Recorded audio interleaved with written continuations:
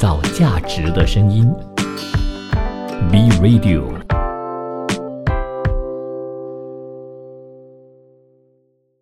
创造价值的声音 B Radio， 欢迎收听今天的新兴企业家新兴思维，我是 Kejap。 那么今天非常高兴的，我们请到来自 Kejap 的 Betty， 来 Betty 跟大家 say 一个好不好？嗨，大家好，我是Kejap的 Betty 哦。Kejap是做这个国民美食得来速的。哇哦，非常棒。那其实当我们听到这Kejap的时候我就想了一下，到底这个是一个什么样的一个食品呢？而且呢，最近在这个马路上开车的时候，有经过有看到有Kejap的，那就很好奇，就想问一下 Betty，可不可以给我们简单的解释一下，到底Kejap的这个来源是什么？然后Kejap又专门提供一些什么样的食物？然后可以在哪里找到你们呢？我这个Kejap的 idea 呢就是从一个 drive-thru 开始的因为在 Malaysia 的市场上呢，drive-thru 有很多西方快餐，但是如果你说别的 local food 就其实没有人在做，所以我觉得这个是一个在市场上的一个空隙啦。所以Kejap呢，我们售卖的是国民美食哦。国民美食好像nasi lemak、curry puff 这些经典的美食，那我们也是有一些创新元素的国民美食，好像我们的 popper udang、kebab 这些是比较创新的，但是它的味道还是就是以local flavor 为主。那我们在油站其实就有在3个大油站就已经有了我们的 drive-thru 3个品牌的油站哦。那分别是 Petron、Petronas 跟 Caltex。我们的第一家在2020年的10月开始。那我们是用什么方式去做这个 drive-thru 呢？就是第一，就是我们去改造这个油站的洗车亭，好像 Caltex Petron 这2个牌子的油站呢，他们通常有一个洗车亭哦，因为他们的 format 是这样子。那有一些油站的洗车亭其实就是空置的，没有人在用，或者是这个 owner 其实不想要就是洗车的这个 service， 这样我们就有机会去 convert 这个油站的洗车亭去我们的 drive-thru 的 outlet 这样子。那另外一个 format 呢，就是用40尺的货柜。40尺的 shipping container， 这个我们在工厂改装改装了之后拿到准证，就可以在油站去开始生意了。那我们现在的这个 outlet 呢，你可以找到是分别在 Caltex 的吊湾沙、Petron Moultrie Federal Highway， 还有 Petronas Technology Park。那这3间是我们已经有 drive-thru 在这油站里面。那我们宗旨呢，就是经济、便利跟亲民。然后我们的 slogan 是 Good Food on the Go， 就是要为油站充满赶路的人提供好吃又快速的热食。那我们想要打造的就是一个真正属于马来西亚的快餐品牌这样子。那么 Betty 就想要问一下你自己算是来自 F&B 的这个背景吗？为什么会去想到要开始去进军 F&B， 然后而且还是快餐，而且不单只是快餐，还是这个 drive-thru 的快餐？我其实不是 F&B background， 我以前是建筑师，然后我在发展商工作，所以我自己为什么会开始，是因为以前我是上班族，然后我很忙，并没有什么时间去吃早餐。我是一个很喜欢 drive-thru 的人，所以这个 idea 是源自于我想要满足自己这种需求去开始的。那我不是做 F&B 的，所以我有一个 F&B 的 partner 在跟我一起做这件事情。但是你不觉得做 drive-thru 虽然我们美其名是需要能够快速的吃到这一个餐，不管是早餐、午餐还是晚餐，但是它的难度就很难在驾驶或者在车上要去吃一些比较复杂的食物。那么像你这样子讲，其实我也联想到我自己啊。那么 drive through 可能本来是很方便购买，就是不用下车，然后直接经过这个柜台的时候然后就可以买餐。但接下来就会很简单的想要在车里面就完成这一餐，然后就可以马上去进行自己的这事情。但是你想象一下，以前我就在想，到底 drive through 如果你买这个炸鸡的话，你是要怎么一边开车一边吃炸鸡呢？那么像Kejap的在设计菜单的时候，有没有想过像你这样讲，你的这个赶路赶时间的上班族，或者是时常在路上面行走的销售员啊，他们都想要快速在车内解决，那是不是也有一点点限制了这个menu 或者是吃东西的选择呢？对，其实我觉得有两种人哦，好像第一种就是会在车里面想要解决一餐，然后到下一个目的地的时候他已经吃完了这样子。第二种人他们是会就是很快速的打包，然后到了目的地才在那里吃，或者是打包了就在车里赶快的解决，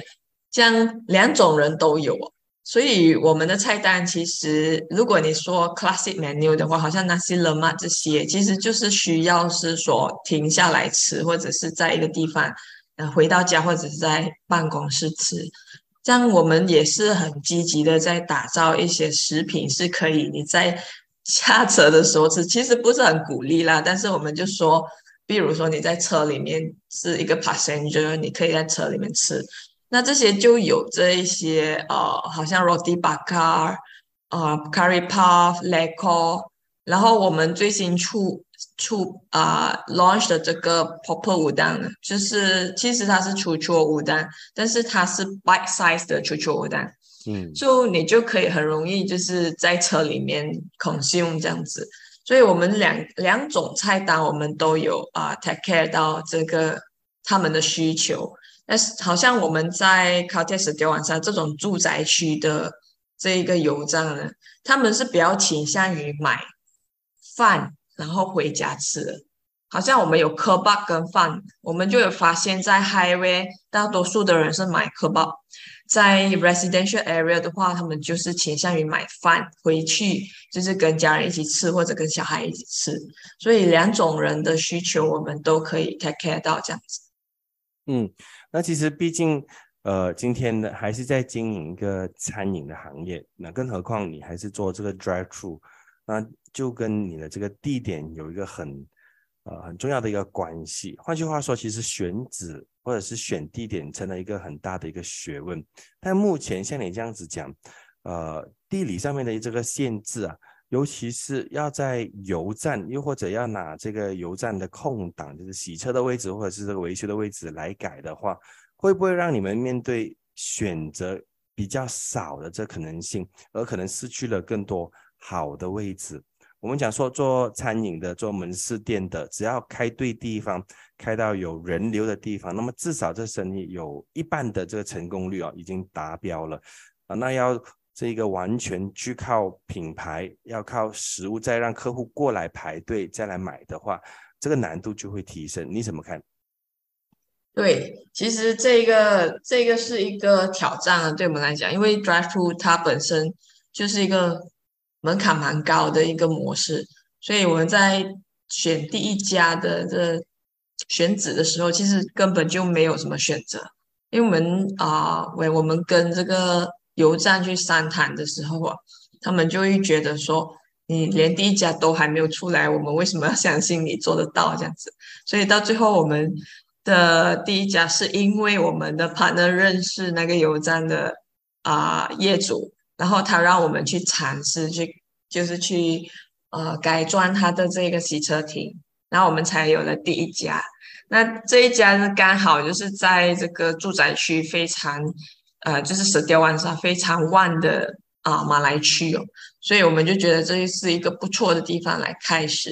那有了这第一间之后呢，别的油站就会看到，就是 at least 有个 proof of concept，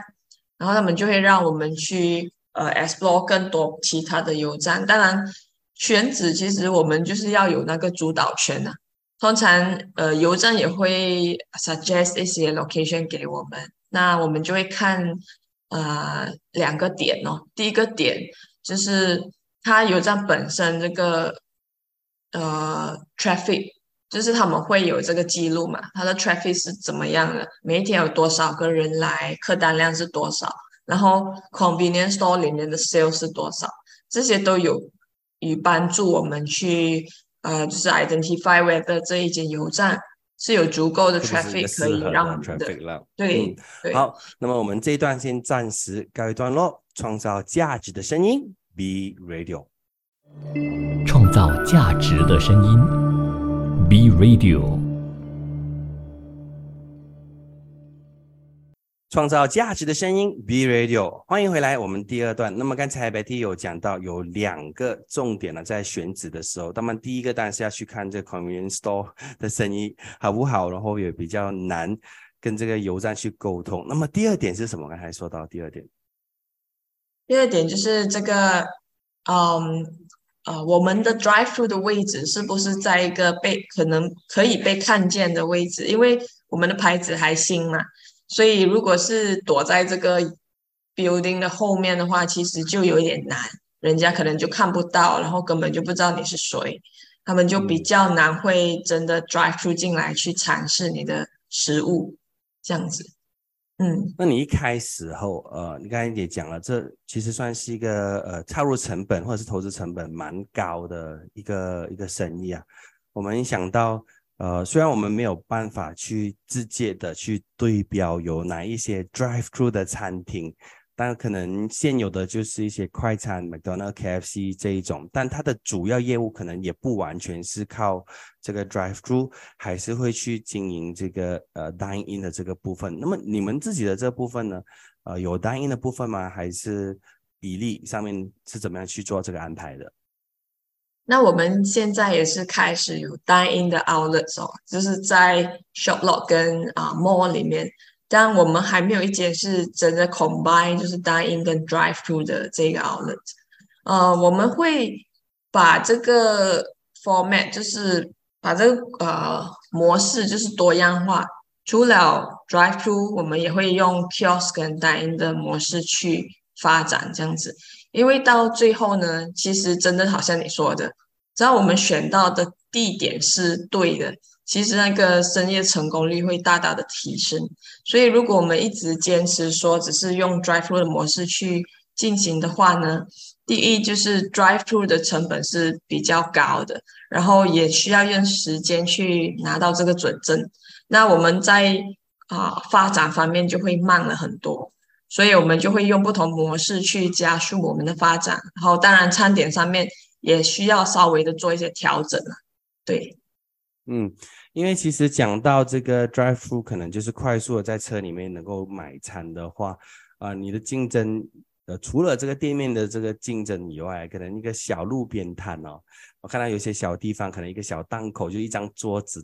他也在经营着他自己的这个 drive-thru 哦，他也会是 drive-thru 的一种竞争啊。那么为什么在这个部分呢，你们没有考虑过，或者是你们有没有考虑过一些更轻便的这种临时装置，就真的是一个临时摊位，或者是像餐车但是它的主要并不是真正的去到各地方，因为我们发现到马来西亚是一个很特别的一个地方了，很多生意它的最后变成的定义跟它原本的模型是不一样的。举个例子，像food truck 餐车，原本我们听到餐车的时候可能会听到它更大的目的是它很高的流动性，然后它可以去到不同的地方，在不同的时间段里面去提供给不同的客户。但到最后其实我看到的是在马来西亚做餐车 food truck 的也是为了那个法律和这个执照上面的这个合法度拿了过后，其实那餐车就永远就停在同一个车位了。那其实这个部分对客家父来讲，你们又可以学到些什么？其实很多 I mean 我自己为什么做 local food drive-thru 也是因为我时常 drive-thru 那些小档口，然后我发现到就是说其实这模式就是说已经是被 validate 是可行的，只是说没有人把它真正做到一个有规模或者是有一个 hygiene assurance 的一个模式，然后有一个牌子，因为要创造一个这个价值的话，其实我们就是要付诸于它一个牌子，然后有所有的规格，就把它做好来这样子。如果今天我是开个档口的话，其实在这个生意本质上其实是没有什么价值的，因为 easily to be replaced，然后你的卫生程度上也没有一个保证，然后就也在这个经营的时间方面也没有一个确定的时间。那如果科教户可以把这个东西就是做成有规模化，让你整天都可以买到，比如 Kejap Lego 或者是那些人嘛，它就是完全就是不一样的一个概念。但是 of course 这个概念还蛮新，所以我们需要时间让这个社群去习惯这件事情。对，那讲到餐车的部分呢，其实很多人都跟我说，为什么你不要用餐车来开始，就是也比较简单，这样如果做不到的话，就去另外一个地方，就好像你说的，其实并没有想象中这么简单。第一呢，就是你选到的这个地址，你拿到了这准证之后，你其实也不能去别的地方，除非你还要再 apply 过这样子。然后我觉得最挑战的就是，当你坐餐车的时候呢，就是如果这个餐车的主人不是那个 owner itself，你是请人去做的话，这样的一段时间过后，其实在这么样的环境下面，因为会很热，然后有这个 storage 的局限，就是有各种的挑战。其实做餐车是很累的一件事情来的。而且它的营业额是到一个 ceiling，其实可能就不能再提高了，因为 storage 的 issue 这样子。那餐车给人的感觉也是说比较，好像档口这样的模式，就没有到一个比较高的价值或者规模。所以我就觉得，如果要真的经营好一个 drive through，我们需要放下这个有心血，然后我们需要让它有规模。让所有东西都是properly done。Then 长远以来的话呢，当人家认识这牌子，它就会变成一个有价值的企业这样子。所以我听到的就是，其实理想归理想，现实还是很骨感，有很多的限制，然后甚至我会觉得你面对的限制比开一个餐馆的限制来的更多和更大。那今天我想要开一个 restaurant， 我可以去到一个新的一区，然后只要有店面，只要有空位，然后这个区是旺区，我觉得是 OK 的，我都可以去在好几个选择里面去做选择。但你就只能够去找油站，或者是那个地方是适合开一个窗口来让你做 drive through 的这件事情。对，然后这个选择就变得很少，然后再回到来这个 compliance， 就是合不合法合不合规这件事情我不知道今天如果不用油站，你用一个 corner shop 角头店，然后开一个窗口可能你是可以进行生意的，但是在合法性上面来讲就未必是合法的。那么在这样的挑战之下，所以Kejap讲真的要 expand 的话，你们会怎么去处理呢？我觉得这个会是一个蛮大的一个问题那即使你的品牌做得很好，食物很好吃，但是你想多开一间都难怎么办？我觉得这个是在 market 里面呢，就是开一家餐厅其实不难，但是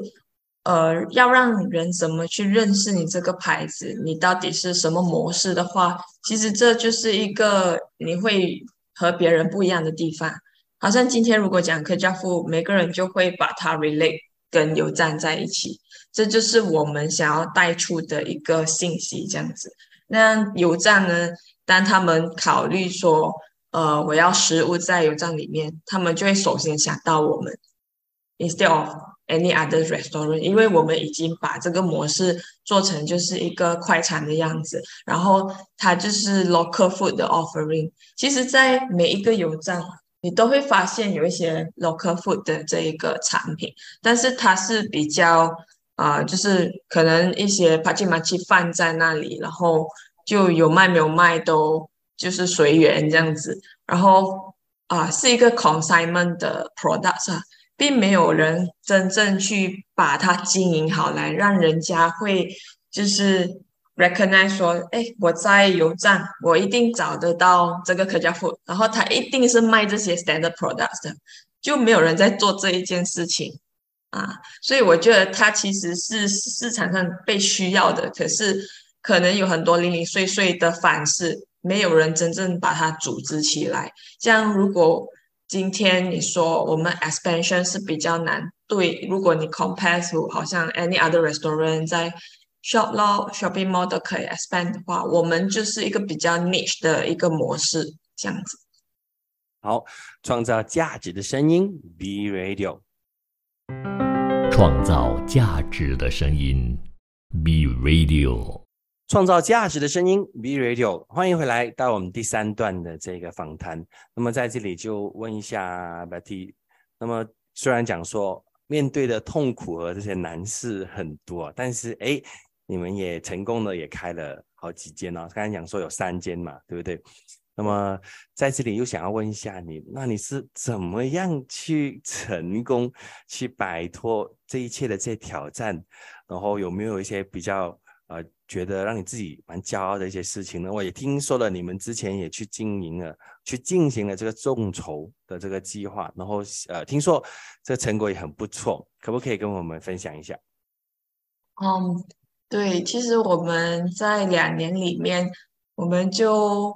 我自己的第一家是私募的，就是亲戚朋友这样子，我们开了一家，然后过后我们就去做了众筹，在 MyStart 的这个 platform 做了一个众筹，然后我们就开了第2家，然后第2家过后呢，其实我们就有了一个上市公司的注资所以过后我们就有了我们中央厨房 ，and then 我们有堂食跟新的一家 drive thru 这样子。那这整个 journey 其实我觉得创业来说，大家都不简单了，不只是我们，所以要去解决第一方面就是资金，还有自己团队的这个问题。团队就是说你要找人一起来做，因为一个人其实有点难去做这么多事情。那就是一步一脚印的去就做出来，有时候还真的是到了可能快要就是大难临头的时候就有人伸出援手，这样的感觉，整个创业的 journey， 所以我觉得是很奇妙的啦。但是你问我，如果说做这个 drive thru 是一件很难的事情，我觉得只要你肯去做，它到最后还是会做出来的，只是说要付出的努力可能会比较多。但是我们就是有这个坚持去把它做出来，然后当我们在3大品牌都开了我们 drive thru 的时候，其实回过头来看，其实就是说，其实我们也真的可以做得到。这样子，我觉得事情只会变得越来越容易，因为已经跨过了那个坎。对。那我想要在这里就问一下稍微技术性一点的这个问题。刚才你讲说3大品牌都开的时候，其实在油站里面去开Kejap Food，我的认知是油站有些是直接经营，有些是这个所谓的像是 franchise 这样子，那开油站的这个经营上。当你们去谈的时候，毕竟可能它是自己的油站，但毕竟它挂着的是这个油公司的这个品牌。当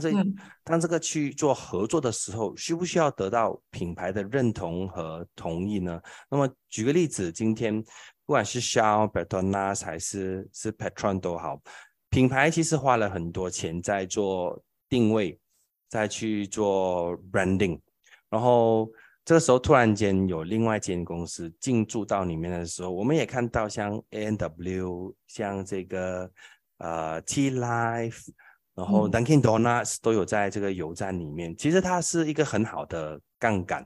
那今天如果是Kejap Food，当然没有的跟 A&W、T Life 或者是 Dunkin Donuts 这种已经经营了好长时间的人去做一个比较，但是你可以快速的跟他们并排的话，那也算是在品牌上面的一个杠杆，一个 leverage 啊。那我觉得这部分是做得蛮值得骄傲的啦，能够在油站里面开到你的自己的这个品牌跟其他的大品牌并肩，然后还可以在这个大油站的品牌旗下去做一个品牌认知，会让人家快速的去认同你，或者在权威上面会有更大的这个信心，顾客对你也会有更大的这个信心。那么他可能会联想到，哎，我如果在大品牌油站里面吃的食物，估计应该是卫生又安全吧，要不然他也进不了啊。当然你们有自己的一套这个 SOP， 但品牌的给人的这个体验和印象又是另外一件事情了。那么在做这个部分的时候，会有怎么样的一个门槛呢？好像你刚才说的，油站有两种，所以它是叫 Kodo 跟 Dodo。Kodo 就是 Company on Dealer Operate，然后 Dodo 是 Dealer on Dealer Operate。像我们现在3间的油站，其实第一家是 Dodo，第二、第三家是 Kodo。那我们在进军这个油站的时候，都是要得到这个 HQ 总部的这个同意的。所以现在我们跟这些油站在谈，其实我们都是跟总部在谈，都不是跟 dealer 谈。所以对于我们品牌的这一个支持，其实他们都是很 friendly 的，因为他们是很支持 local 的牌子。像如果有人把 local 牌子做到这个规模，其实他们都很愿意给你机会去尝试，然后去进军油站。因为油站现在其实他们也在寻找新的元素让那个油站看起来就是更加的有生气。所以你会看到油站其实现在都很积极的在做 F&B 的这一块，然后把这些 convenience store 弄得越来越好。所以大家都在，其实油站之间也有这种竞争。所以我觉得，对于我们去 expand 油站其实是没有问题的。even 现在我们在谈这个 kiosk 的 space 的时候，他们都很愿意给我们这个位置，只是说我们有没有那个资金去快速的，就是进军到每一个油站，然后要看那一个油站本身自己的车流量跟人流量。对，我觉得这个是我意料之外的事情。虽然我有看到油站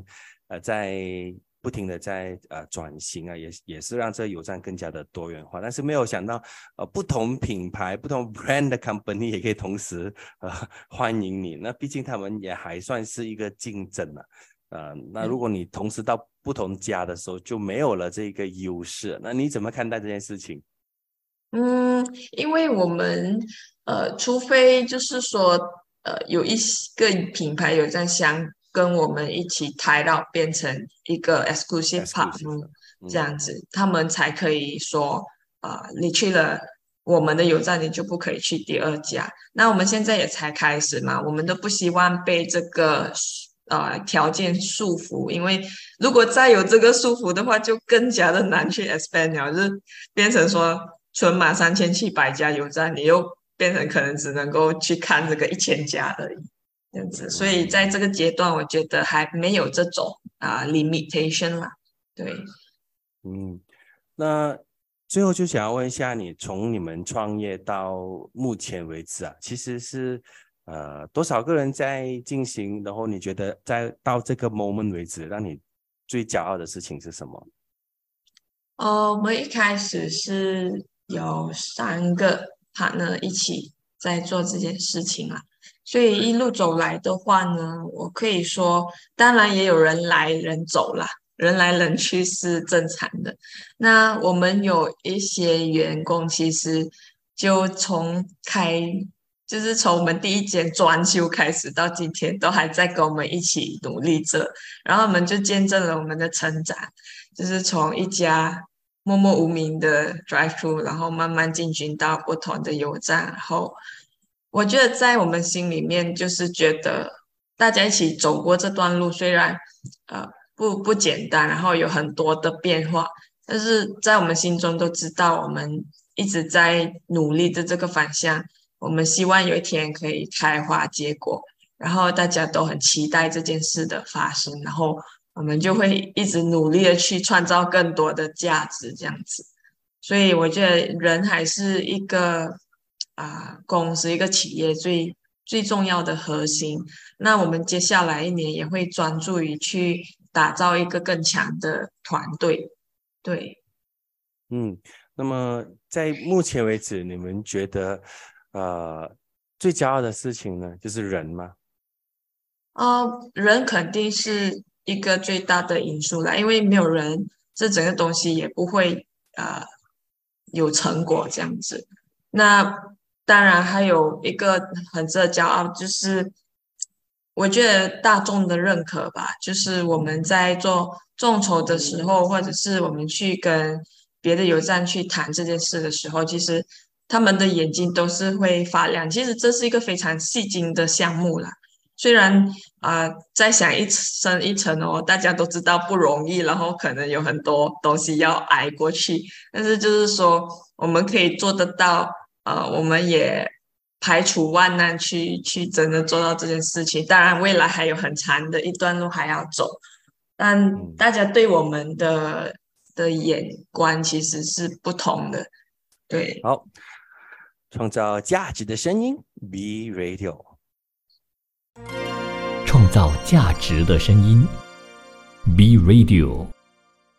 创造价值的声音 ，Be Radio。那么来到最后一段了呢，这个时候就想问一下 Betty， 对于Kejap Food， 你们有一些怎么样的 planning 和未来有怎么样的这个打算？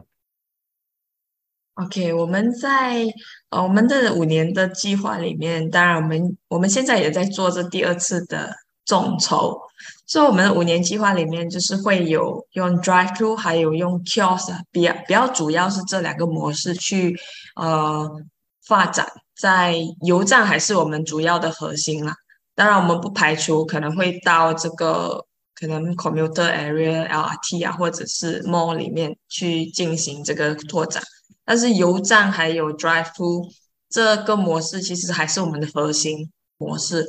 那我们希望在5年里面可以就是有差不多一间 drive thru 跟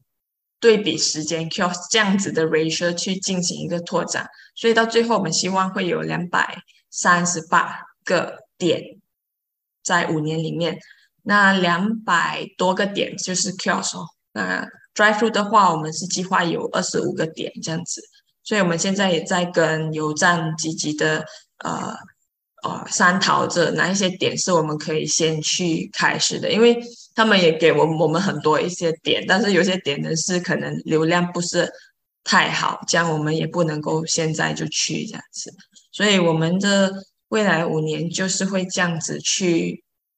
进行，然后我们每一年其实都需要融资才可以达到这样子的目标，所以每一件事情虽然我们有这个目标，我们都要做好每个环节去让它成真，包括融资。对，那么对于你来讲说，今天我们讲说虽然钱不可以讲说不是问题，但钱它其实并不是最大的问题，因为当你要去解决一个问题的时候，你要去 solve。像你刚才讲Kejap Food 的出现是解决了现在比较少的local food 的这种 drive thru 的这个挑战，所以它创造了一个商业的机会。但今天就算你获得了这些钱的资源，那么你们会把这些钱会放在或者是用在哪一个部分上面呢？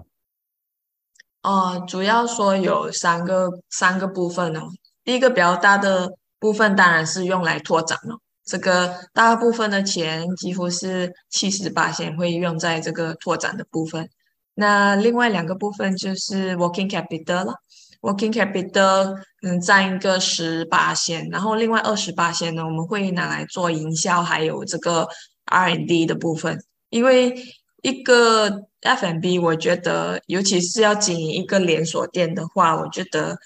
在 R&D 方面是不能够停的，就是每一次要season呢要有新品，然后要去调整那个味道这样子。所以我觉得新品是让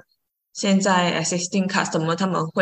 还是会有那个热情想要回来的一个方式。所以在这一方面我们会下很多的功夫。当然还有栽培人才，就是我们会在自己的 internally 会做一些 training 这样子，让我们这些 B40 的员工会更有思维，更有这个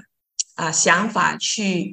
经营这一家他们自己掌管的这一家店，然后让他们有一些主导权这样子。我觉得这一部分如果我们做得到的话，我觉得我们会是超越别人的一个很重要的因素，就是栽培这些 B40 的员工。那在品牌和宣传上面呢，你们觉得Kejap目前的位置还需要做些什么？像我们的 branding position 还有这个整个概念，我觉得那个型已经是很明确的在那里的。但是我们有发现说，当我们在做研调的时候，大部分的人认识我们还是因为看到我们的店面，差不多有60-70%。那剩下的那些就是可能在 social media 看见我们，或者是因为众筹认识我们。所以对于我们来讲，其实店面还是最重要的一个宣传方式，因为它可以直接让人家体验你的服务跟食品。所以我们很大部分钱还是拿来去做拓展的这个动作。这样怎样可以拓展的快？就是可能我们就要用这个 kiosk 的方式了，就是你去到一家油站，就算我们没有drive thru 在那里，你也可以看到一个 K 的 logo 就吊在这个 convenience store 的外面，然后你会知道说这一间油站有这个 Kejap， 然后走去买一些东西，或者你不小心走进去提钱的时候，你也会看到，然后就慢慢让更多人去认识我们这个牌子。那在营销方面的话呢，其实我们现在有在做一个 meal subscription 的这一个动作。这个其实是因为我们发现到说，很多 recurring customer 可能他们可能一个月也只是来2次，或者是1个星期1次这样子。这样我们怎样可以让他们再回来多几次？可能我们就让他们去有一些优惠，就是可能 subscribe 一个 monthly 的 meal plan， 你就可以用很优惠的价格拿到你想要的食物。然后我们这个是在解决流量的问题，我们想要人家一直回来，去创造那个流量，然后让他们习惯吃我们的东西。因为我们自己生活当中也好，每个星期 right， 你去吃的那些餐馆其实是不变的，就是那几间。要打破这个习惯其实是非常有难度的，除非有一间店是它食物特别好吃，或者是那个价钱特别的优惠，或者是它的环境特别的好，你才会去改变你的生活方式。这样我们觉得 drive thru 已经是一个很便利的服务了。像如何我们怎样可以再吸引他们再回来多几次，可能这一个 plan 会有用。那解决了这个流量的问题，人家一直过来，创造了这个有一个 crowd 在那里，人家就会跟着走进来了。其实就是那种叫什么羊群效应所以我们想要制造说这个羊群效应在我们的牌子。对，在品牌的部分呢，你们还会做一些什么样的这个动作？品牌的部分，我觉得整个